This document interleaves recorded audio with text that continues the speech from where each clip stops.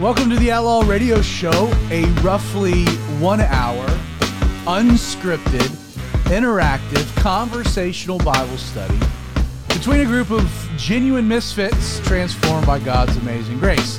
My name is Zach Adams. I am a Christ follower, husband of one, father of three, who's been incredibly blessed to pastor the greatest church ever, Calvary 316, which is located just outside of Athens, Georgia.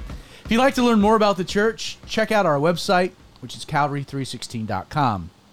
I am joined tonight in the studio by my brother, Mr. Justin Holcomb. Justin, welcome to the Outlaw Radio Show. Hey, thanks. So just a little kind of a production note. You've got to project, you've got to be loud, you've got to really get into that mic, all right? Got to get my radio voice on. You got to get your radio voice on. So we are joined in the studio by Justin, and also in the studio, I'd like to welcome the man that needs no introduction, the maestro behind the madness, the producer of this dysfunction, my partner in crime, Mr. Creighton Vaughn. Creighton, how's your week going? I'm still breathing. It's good. You're still breathing, still doing all right? Yeah, I can't complain. Hey, I'm good. Well, you can always complain, but it doesn't do you any good, right? And nobody here is going to listen. And no one cares. If you're new to the Outlaw Radio Show, let me quickly explain how this show works. First, as we noted, the show is unscripted. I have no idea what we're going to be discussing tonight any more than you, the listening audience, knows. The only person that knows what we're going to be talking about this evening is Creighton, who will drop the topic in just a few minutes. Secondly, the show is interactive, and that's important because we are streaming live on both Facebook as well as YouTube. If God puts a question on your mind or impresses a thought on your heart, please share it. And the way that you can do it is to leave a comment in the comment section below the video. Again, whether you're watching on Facebook or YouTube. And throughout the show, Creighton, who's kind of the gatekeeper, will relay any comments that are edifying, interesting, constructive, worth sharing. Lastly, while I will undoubtedly set the tone, the direction, the Outlaw Radio Show is designed to be conversational. It's a conversation on topics related to God's Word between friends and brothers. As such, anytime throughout the next roughly hour, Justin, Creighton are free to interject a thought, ask a question, comment, or what have you. So with all of that out of the way, Creighton, what in the world are we going to be talking about this evening? So before we get to that, we do have our first comment of the night. Oh, right off the bat. Our longtime friend, Jennifer. So hi, Jennifer. Jennifer, it's great to see you. Glad you're joining us. All right. So without further ado, I figure it would be fun to talk about what the first rule of warfare is, which is the first rule of warfare. Give me a little bit more. Again, my job here is to take the topic, and we're going to craft a Bible study, and Justin's going to join the conversation. So when you're saying the first rule of warfare, obviously you're talking about probably spiritual warfare. Like, we're not talking about guns and bullets, right? And like, you know, Afghanistan and withdrawing troops. You're trying to speak of something in a different plane, right? Right. So the first rule of warfare is to know your enemy. So the question of the night is, does Satan think that he can win? Does Satan think that he can win? That's an interesting question. The first rule of warfare, know your enemy. The Bible's clear that we wrestle not against flesh and blood, but against spirits and principalities, powers that aren't just of this age. I believe that's Ephesians chapter 6. Therefore, we're to put on the whole armor of God. Again, we are in a battle, but it's a battle within the spiritual realm. So you got to know your enemy, and undoubtedly, Satan is the enemy. And so your question, you know, does Satan really think he can win? Really opens up to a more expansive conversation about Lucifer. Specific to the question, does Satan think he can win? I have no idea. Interesting. In the sense that, like, we're not given a lot of insight, biblically speaking, into the thought processes behind Satan. he's really not much of a central character. I don't care if he thinks he can or can't win. I'm not even sure that that's a relevant question, or even something that Lucifer himself is considering. Am I going to win or not? I would have to imagine that being an angelic creature, that Lucifer knows that his days are numbered, that his fate has been sealed. I don't think in that sense, if I had to say one way or the other, I don't think he believes he's going to win. But Lucifer is very delusional. So again, trying to get your mind into the mindset of the enemy is difficult.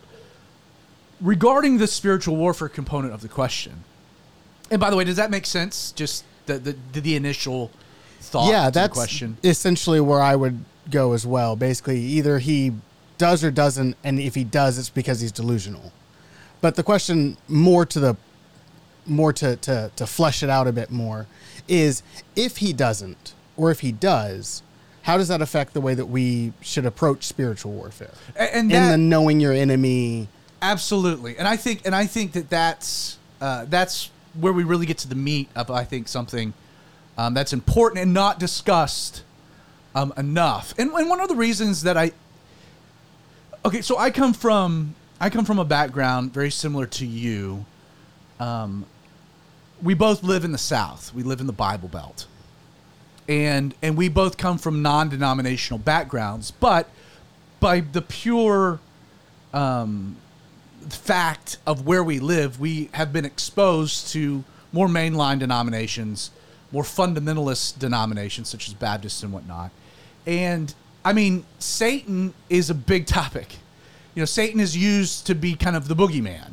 You know, he's the fire and brimstone preachers of the revivals of old, spoke a lot about Lucifer, a lot about Satan, a lot about the devil.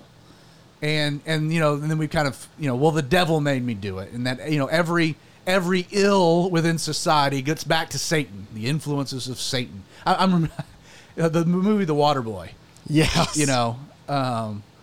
It's Satan. Benjamin Franklin is the devil. Everything went back to Satan, and we were reading into that. And I think we gave Satan too much, maybe either credit, press, publicity.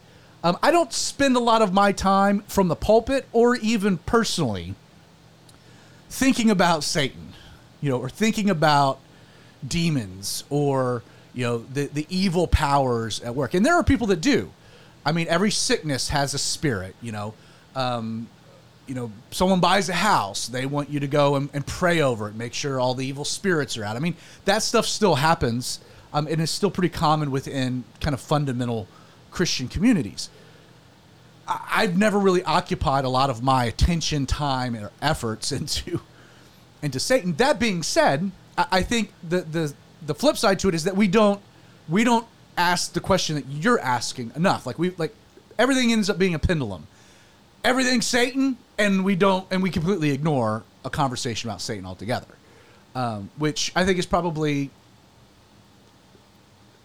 the wrong reaction to have. Right. Either extreme is dangerous. Always. And so I do appreciate the question, because it brings in a subject, it brings up a topic of conversation that I don't necessarily gravitate towards. But again, if we do believe that we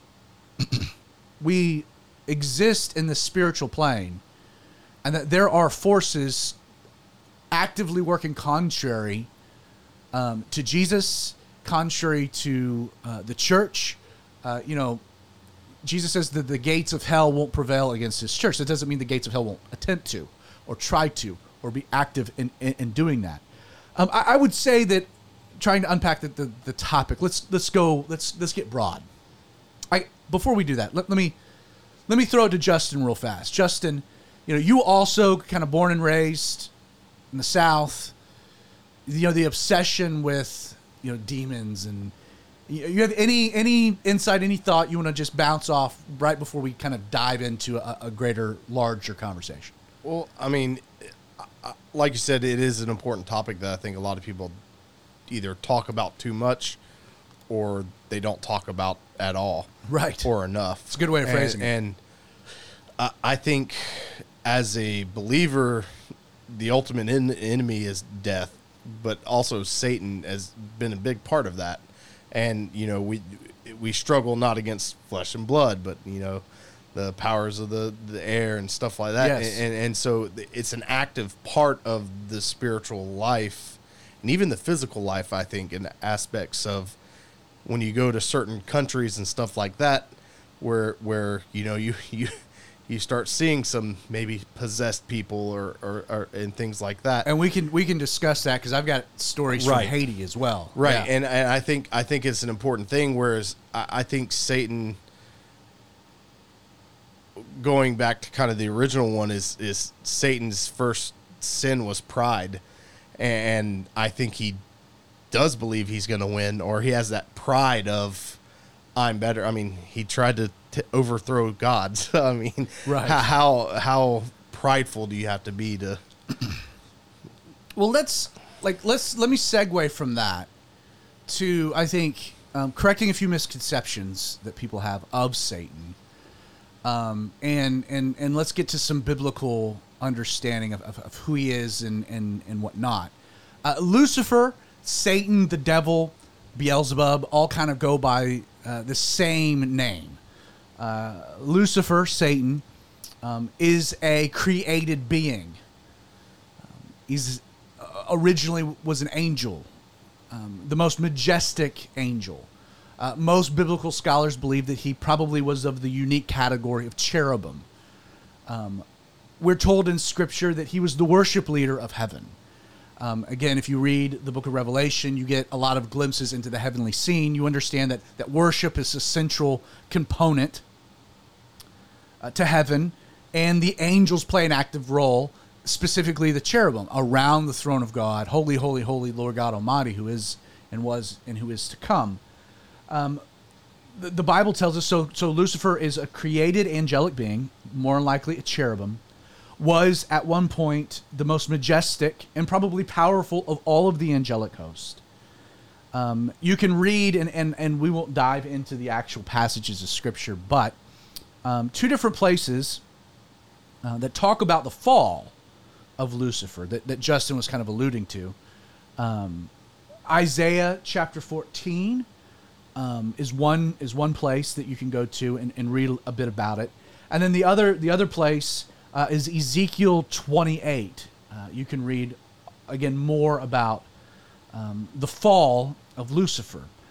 Not just falling on his own, but taking a third of the angelic host with him, these fallen angels.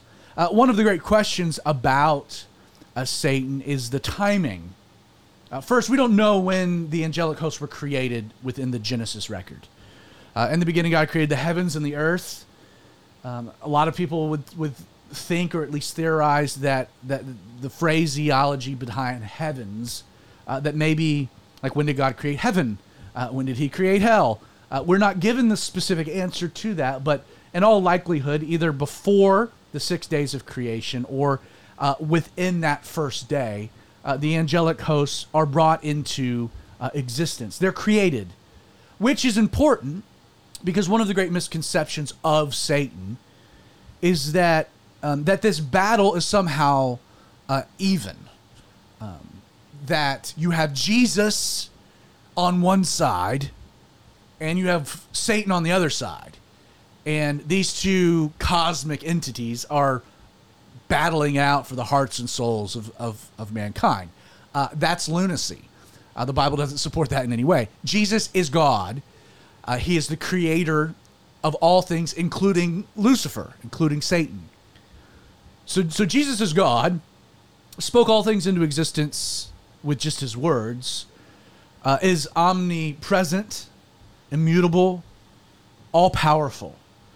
Lucifer is created, which means that Lucifer is, while being an angelic being, being a spiritual being, has the ability to move interdimension, like within dimensions, has an interdimensionality to him, being a spiritual being, moving from heaven to earth and whatnot. He is limited by time and space in that sense.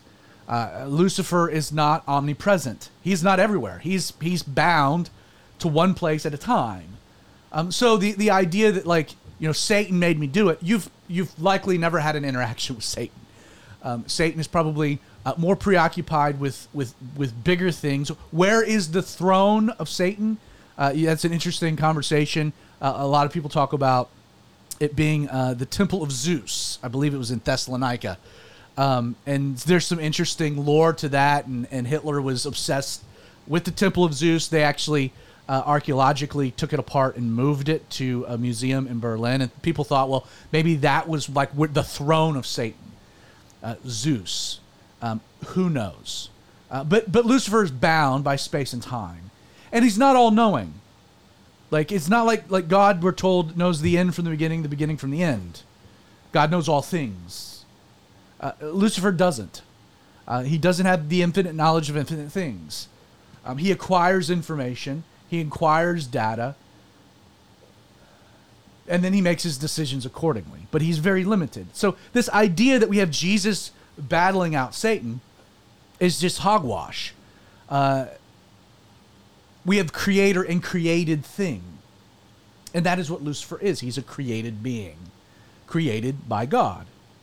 A great illustration of kind of the interactions you'll find in Matthew chapter 4, and what's known as kind of the wilderness temptation of Jesus, where Jesus is led into the wilderness by the Spirit. This is right before he begins his earthly ministry, right after he's been baptized by John the Baptist. And while in the wilderness, fasting for 40 days and 40 nights, Lucifer comes, Satan, and tempts Jesus.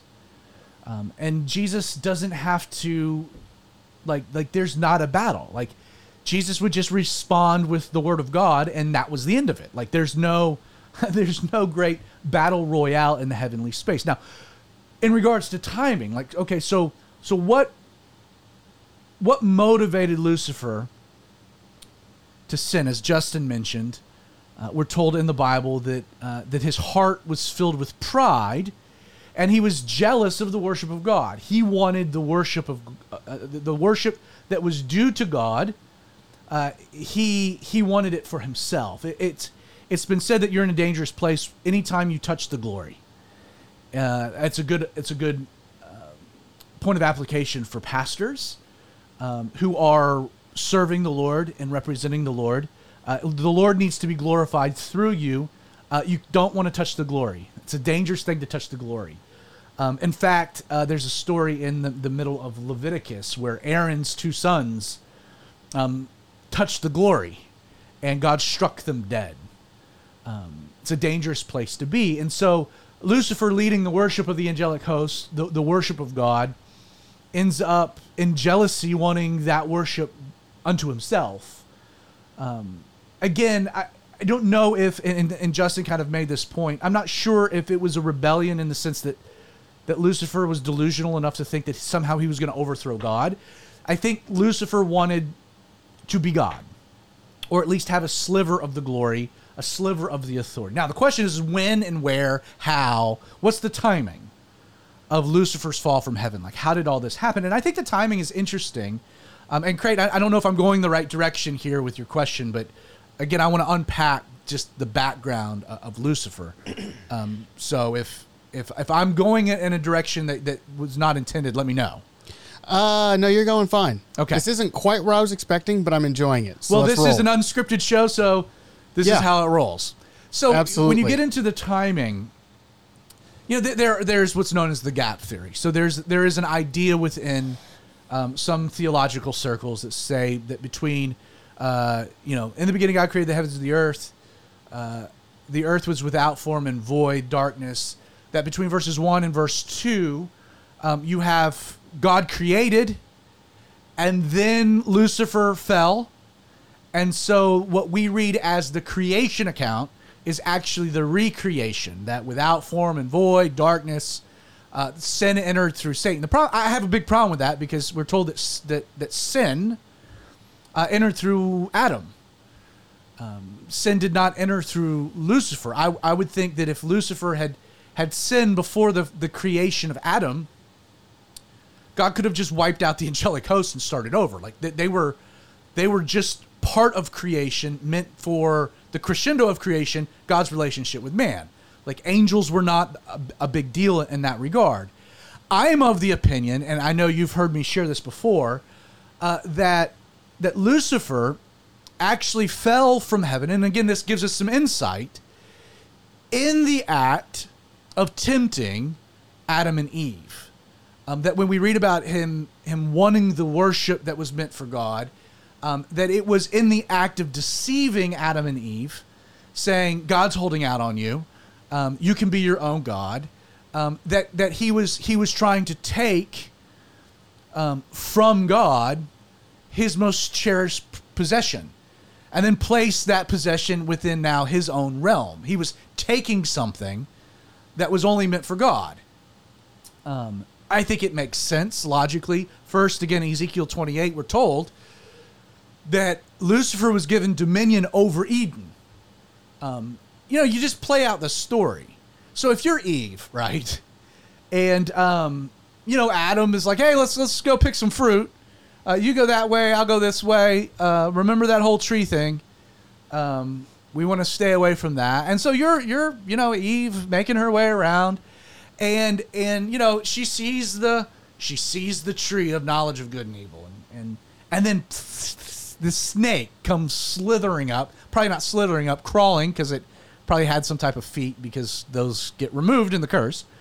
It comes up and is like, hey, I'm a snake. But guess what? I'm going to tell you about God, and he's holding out on you. Yeah, I'm the authority on this. Like, first, talking snake, not great credibility. What's the authority? Now, we do know that obviously Satan was using this situation. I'm much more of the opinion that when we read of the serpent, and you go to Genesis 3 and read of this exchange, I don't think it was a literal serpent. I think that we are given vernacular imagery that then plays itself out through the rest of Scripture, because Satan is always referred to as what? The great serpent of old. He's a snake. I think it was actually Lucifer and his glory, this angelic being, this cherubim, coming down, interacting with Eve. Again, she would have known him, he would have known her, because he had dominion over the Garden of Eden. And so if it's Lucifer, with this sales pitch to Eve, not to provide any excuse for Eve, but it makes more sense, logically speaking, why she would listen to him at all. Like, well, maybe you know something I don't. Like, you're the most powerful thing around. And then when you look at the curse, God curses Adam, and then he curses Eve. And then when you read within the curse, I think it's figurative language purely applicable to Satan himself. I don't think it was an actual snake. Again, the point is that from that point forward, Lucifer takes on this role of being the accuser of the brethren, the great accuser. Now, sure, he is active in the sense of tempting us into sin, enticing us just like he did with Eve, twisting the word of God to justify us engaging in behaviors that we shouldn't. Yes, Lucifer has control, largely speaking, over what happens. He's referred to as the prince of the air. That he is roaming like a roaring lion. He is given a measure of dominion. Presently, not only does he have a dominion here in this fallen world, the spirit of in control of what's known as the spirit of Babylon, driving this culture that is becoming more and more godless, antithetical to the people of God, to the purposes of God. Again, Satan's whole goal is to mar God's creation. What was created in the image and likeness of God. Again, angels were not created in the image and likeness of God. We were, humanity. And so I think recognizing God's love for man, Satan has always been actively resisting, marring, not just humanity as a whole, but then you can get into like anti-Semitism and some of the direct, specific satanic attacks on the messianic lineage. Again, Satan knew what his fate would be. It would be through the seed of the woman, through a virgin conceiving, that God would come himself, and through his work would save man. He would be bitten on his heel, but would crush Satan's head. That Satan's ultimate fate was determined by Jesus. Again, you go back to Genesis chapter 6. You start looking at the sons of God coming into the daughters of men. What all's happening there? Again, dilute the gene pool. Makes it impossible for a savior to come. You know, you get to Haman in the story of Esther and satanic attacks there. You get, you know, Pharaoh wanting to wipe out the Jewish people and the babies, like throughout, and all the way down to Hitler and Antiochus Epiphanes within the Grecian Empire. There's always been this spirit of Antichrist. Satan, our enemy, will lose. I think that's an important point. Now, I mean, he's going to take this earth to hell, but he will lose. In fact, you know, I think one of the greatest examples of just how things are stacked against him. You know, when you're in the book of Revelation and you're looking at, you know, what happens with the second coming of Jesus Christ. And so Jesus comes back to earth with the saints, puts down the Antichrist, you know, the armies of the world. The Antichrist, the false prophet, are cast into the lake of fire. And yeah, there's some great things that begin to happen. The elect are gathered from the four corners of the earth. There's a restoration that takes place really over about 45 days, according to some of the prophecies presented in Daniel chapter 12 and whatnot.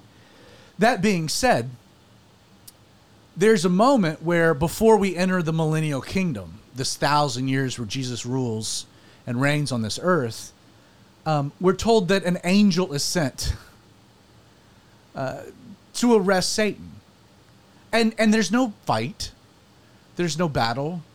There's, you know, it happens. He's bound, he's chained, and he's thrown into the bottomless pit for 1,000 years. Like, and I like to think that it wasn't, you know, that the angel for that job is probably the scrawniest, wimpiest, most dinky angel, you know, got glasses, robes way too big. A real insult to injury kind of thing. Right.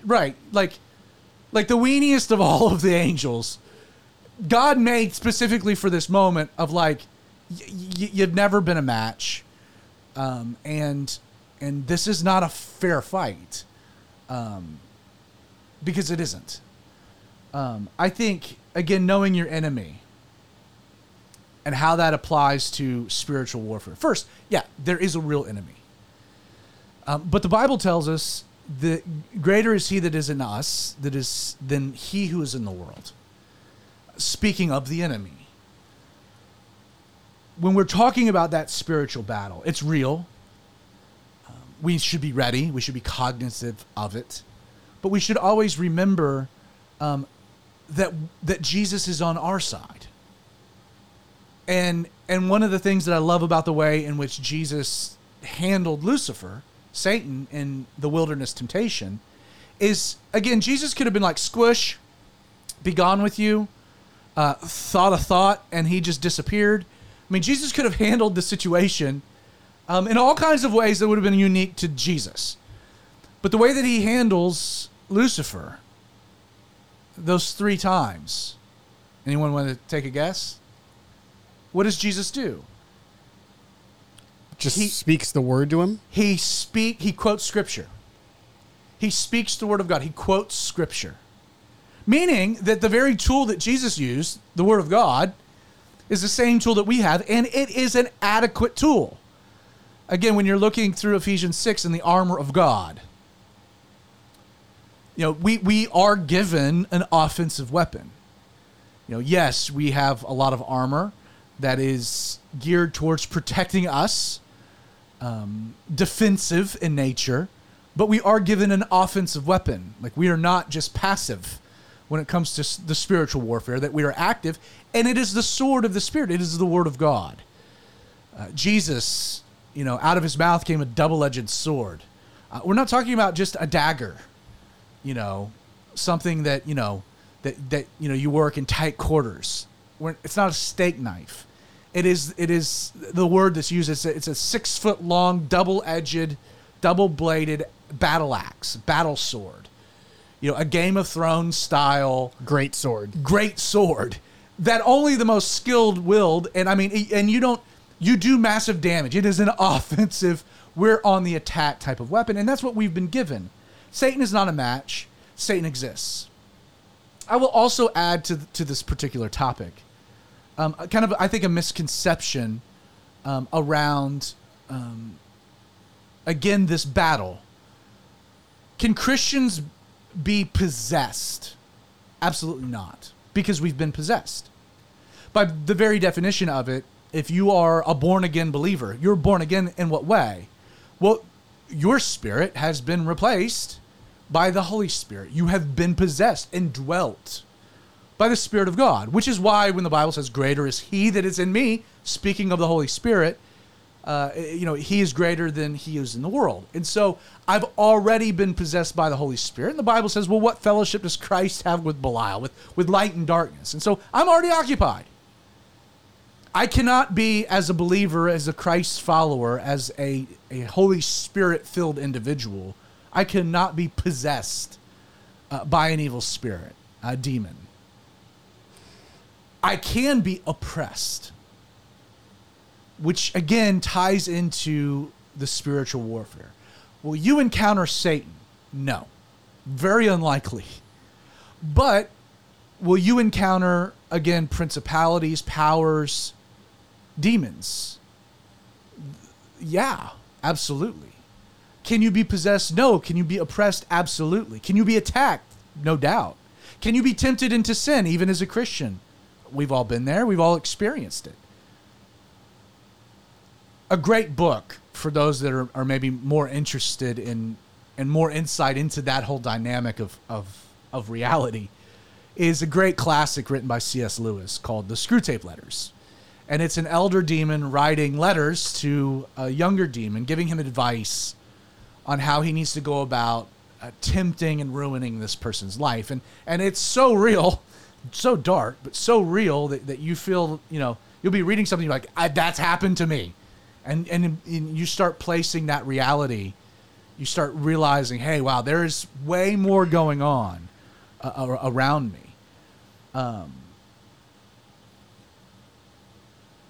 What I love about the topic is that we have been lulled, I think, generally speaking, we've become desensitized to, we think this is reality. That what we see, what we feel, what we experience, this three-dimensionality, that this is the reality. This is what is. What we fail to consider and to think about is that reality transcends this three-dimensional space. That there is a lot more going on around us that is just as real as us, that we get desensitized, that we don't think about, that we don't consider. Elijah. I think it was Elijah, maybe Elisha. Elisha. So I'm glad we put two prophets back to back with such similar names. Who interact with each other. Right, who interact with each other. But there's a story where, the Syrian army, comes out, just for this one guy. And it's the his servants all freaked out, there's an army. And Elijah's like, yeah, man, that's not reality. You can't see it. And then the veil was pulled from his eyes and he sees the angelic host ready to move, that there's the army of God. For us, we need to constantly be more aware that our reality transcends just what we can see. And I think if we become more just sensitive to that, again, I'm not saying or advocating looking for Satan's influence in everything. But I think we should look and be more aware of just the very real evil that does exist around us, and how it how it influences and impacts the world in which we live. I watch, occasionally I'll turn on like the MTV Music Awards just to see what's going on in culture. Man, it is crazy at how absolutely demonic our culture has become. Like, just even some of the imagery that's used, the abject sexuality, the perversion behind it all. Right. People thought metal was bad in the 80s, but the stuff that's going on right now blows it out of the water. Yeah. I mean, you thought, Ozzy Osbourne is a Satan worshiper because he, supposedly tore the head off of a, you look at the worship of Molech in the Old Testament, and it was an abomination because of the child sacrifice. Sacrificing their children to Molech or to Baal. The interesting thing is, how many children has our culture sacrificed in the womb? Like, the whole abortion industry is like, what, this is one of those things that I think is important. I did an episode. This was, one of the early episodes of the Outlaw Radio Show, but there was a mass shooting. It was, I remember, it was actually the Las Vegas shooting, which was the largest mass casualty shooting in American history. I think 56 people died. Justin, do you remember the number? You remember what I'm talking about? The Vegas shooting. I wasn't in the country, but I remember the shooting happened. And we still to this day have no idea what was motivating the guy. But immediately, like, anytime you see these mass casualty events, or when you see the demonstration of just mankind at its worst, there is the inclination within our culture to pinpoint causation. We want to come up with a cause, a reason, so that we have something to blame and therefore fix, and it makes us feel better about ourselves. And then a lot of times, it was mental health issues, or it was, I remember the time where, the Republicans were on the, these violent video games are causing the downfall of our society. It's contributing to these acts of violence, what happened at Columbine, these violent video games. Like, we look for something to blame.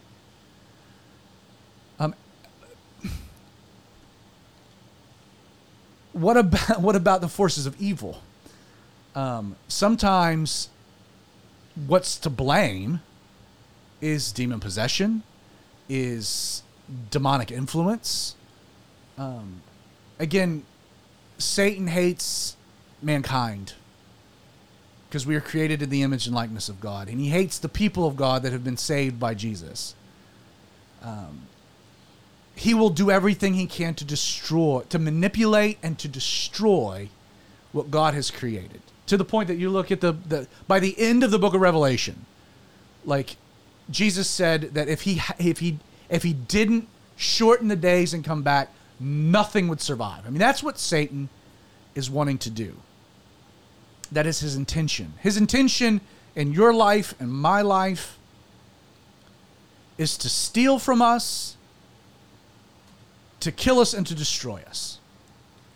He does not have our best interests at heart. He wants to ruin our lives. I think back to one of the starkest examples of how this works in a practical sense. This is the story of Job. Job is a righteous man. God has blessed him abundantly. Wife, kids, wealth. First two chapters of Job open with Lucifer, again the accuser, in heaven. And he is talking with God. And God says, "Hey, have you noticed my man Job? What a righteous dude." And so he's like, "Yeah, he's a righteous guy because you've just blessed him. Like, if you remove that blessing, he's going to curse you." And so God says, "Okay, well, I will allow you to remove these blessings. You just can't mess with his physical person." And so what happens? Like in one day, Job's life completely falls apart. His kids die. His wealth is lost. Like, the only thing he's left with is a nagging wife who's telling him to die, and a group of terrible friends, bad counselors. I think this. I remember this because it's one of my favorite things in the Bible. I think the only recorded words we have from his wife are "Job, curse God and die." Curse God and die. Like, she was a winner. A true winner, fellas. That's what you're looking for. That's what you're looking for. But Job, again, is devastated. He's dealing with the human suffering of it all. But he doesn't curse God. And so Satan comes back and it's like, well, the only reason he didn't is because you didn't let me mess with him physically. And so God's like, okay, you just can't kill him.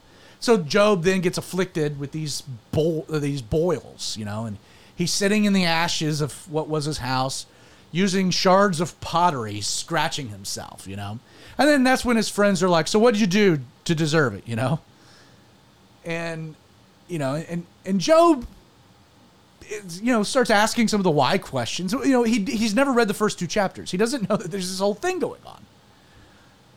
But he doesn't. He remains noble. He remains righteous. We're given that story to help us realize that God is very much in control, that Satan, again, you said the first rule of warfare is to know your enemy. He's a beaten enemy. He's a defeated enemy.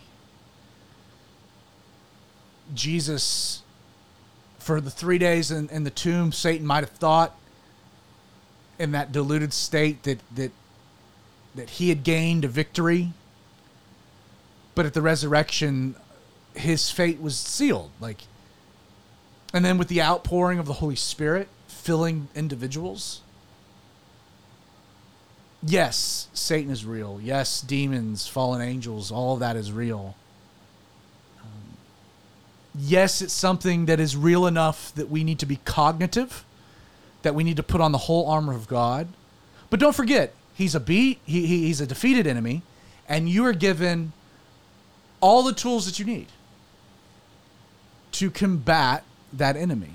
And that is the sword of the Spirit, it's the Word of God.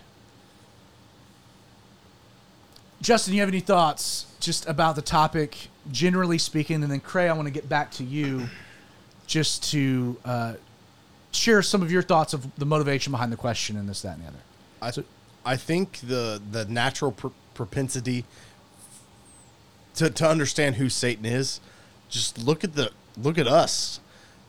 Fallen creatures tend to do the same thing, and we tend to the further away we move from God, we tend to look more similar to what that means. So you end up doing the same stuff as Satan did. You tend to start moving toward doing the exact opposite of what God's law says to do, and you tend to follow the same. The original sin is pride. Right. Satan, it was pride. And we actually talked about this briefly last week on last week's episode. But pride is just it is the detached, disconnected view of oneself. It's a view of self, not tethered to the reality. Humility, in contrast, is having an accurate view of self. Pride, when we talk about what Lucifer began to see himself in a way not tethered to reality. The further that we move away from God, the further we move away from Jesus, the further we move away from the cross and grace, the essence of it all, the more we become detached with an appropriate view of self. And that's why you see a lot of these problems that arise in any culture, any point in history where you see the fall of a culture. They start moving further away from God and start becoming detached, like you said. So, and the self-worship, the self-adulation, the Hedonism. I mean, again, it's Satan. Satan wanted to be a replacement God. We fall into the same trap. Everybody. Bob Dylan saying, "Everybody serves somebody." We are created beings, created to worship. You cannot detach yourself from that reality. You have been created to worship. You will worship and serve something. whether it is Jesus who is worthy, or money, or fame, or an insecurity, or yourself. Like, there is a throne, and it's occupied. And what was Satan? And I don't even think Satan cares about being worshipped. What was his?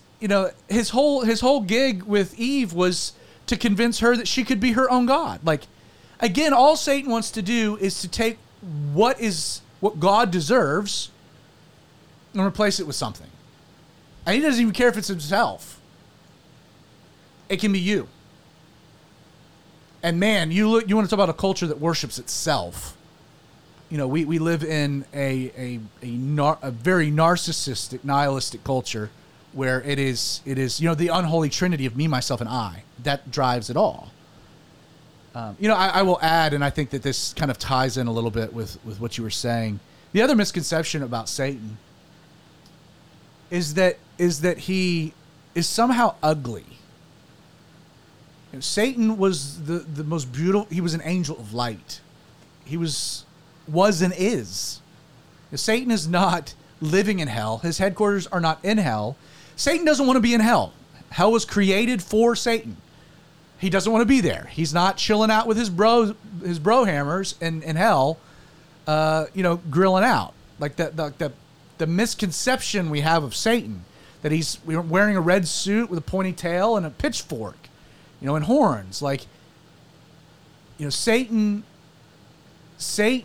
is a deceiver. And he knows Scripture. And he warps the truth to his end. Which is why we have to be on guard and have to be careful. And things that are beautiful, that doesn't always mean they're godly or safe. Creighton, what kind of give me a little bit of feedback, some of your thoughts just about this particular topic episode, kind of where we've gone with it. So it's not exactly where I was expecting to go, because this actually wasn't my question. This was one of Kyle Parkins. Okay. And the way that he was thinking more was along the lines of, if Satan doesn't believe that he can win, do you think that he is just playing a role, or if he's trying to take as many of us with him as he can? Like, if that's his motivation, is just to misery loves company. He just wants to grab as much of us as he can on his way down. I don't think Satan cares at all about us. I think we're collateral damage. Interesting. Well, I think what Satan hates God. And I think Satan is singularly focused on going after the very thing. Like, he just wants to hurt God. So he'll hurt God however he has to hurt God. Again, putting too much thought into the what motivates. Let's be real. Satan can't do anything without the permission of God. That's an interesting concept. It's reinforced by the book of Job. It's you find multiple examples of that reality.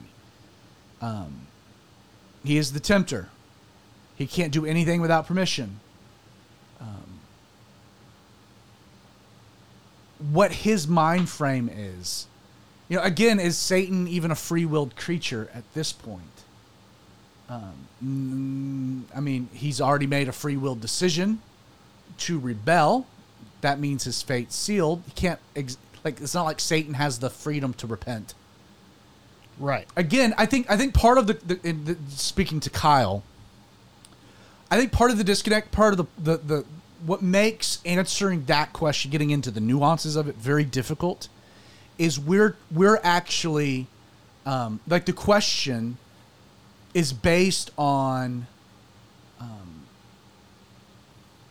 us trying to interpret a dynamic within the angelic host from the context of our humanity.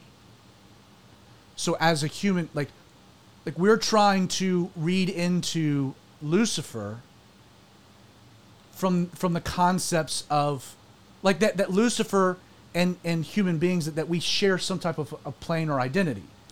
We're You know trying. what I mean? We're trying to interpret 4D chess on a 3D chessboard. Right, absolutely. Well, or I mean, and I would say that the way more complex being, we are the 4D chess. So it'd be like, or even a more simplistic analogy. Humanity is very complex. We are chess. You know, there's 12 moves to a move. There's foresight, hindsight. You know, there's a whole amount of very deep analytical ideas associated with the game itself. Like, we are complex. It would be like taking the basic rules of chess and trying to use all of that to make sense of checkers. The two don't there may be some similarities. You have pieces, flat board, squares, two players. Like, But they're not the same game. And they're not even the same depth of complexity. Humanity, like, we still possess free will. We were created in the image and likeness of God. There's so much about humanity that differs from the angelic host. A lot in a lot of ways, the angelic host is different than us, and yet the essence of the question is to try to make sense of Satan through the prism of how humanity deals with things. And I think that there's a big problem within that, because it's not just apples to oranges. But isn't what you were saying, Satan wants to hurt God, and aren't we what God loves the most? Yes, for so sure. For him to want to hurt God, he wants to hurt us, and at that point we become the focus. Not his focus is on hurting God, and the thing that God loves the most is us. So therefore, we would be the focus at that point of. True, but the greater question of, like, well, what motivates him if he knows his fate is sealed? Why would he be doing what he's doing now? Like, again, we're trying to interpret the behaviors of an angel through the prism of how humans make decisions. Satan existed like, he is in that. There are aspects in which angels are a superior being. Hebrews talks about this. That being said, we're the redeemed. We were in the image and likeness of God. And so, again, that's what I'm just saying, like to get to the particular essence of that question. Satan doesn't have free will. Satan can't do anything without the permission of God. He is a rational being, but, like, did he really, like, was there any logic or reason to think that he could somehow convince Jesus to bow down before him and then he would give him the world? Like again, we're trying to interpret the motivation behind the decisions Satan's making through a certain prism that I'm not sure is connected or tethered to the way that it is. You see what I'm saying? That makes sense? Yeah, that makes sense to me. Yeah, it's not a dodge at all. It's more of like, I think the question overthinks itself. Square peg, round hole. Yeah. What motivates? Does anything motivate Satan? I mean, he hates God. Maybe that's the singular motivation. Are there plans? Is he just a wrecking ball? Like, right? Maybe. We don't know. You Gotcha. get into, you look at the other side of the angelic coin. Angels don't operate on their own. They're sent with messages. Yeah, I guess no one really asked what Gabriel's motivations are. Yeah, they do what they're told. Again, they're different, and I think trying to, like, it gets into, like, some of the dangers of, the trying to the anthropomorphizing. Yes. Of God, trying to make sense of certain God's specific characteristics from a human vantage point, there's a massive limitation to how we can understand God because we're limited by humanity. So we do our best, but it just means we're not God.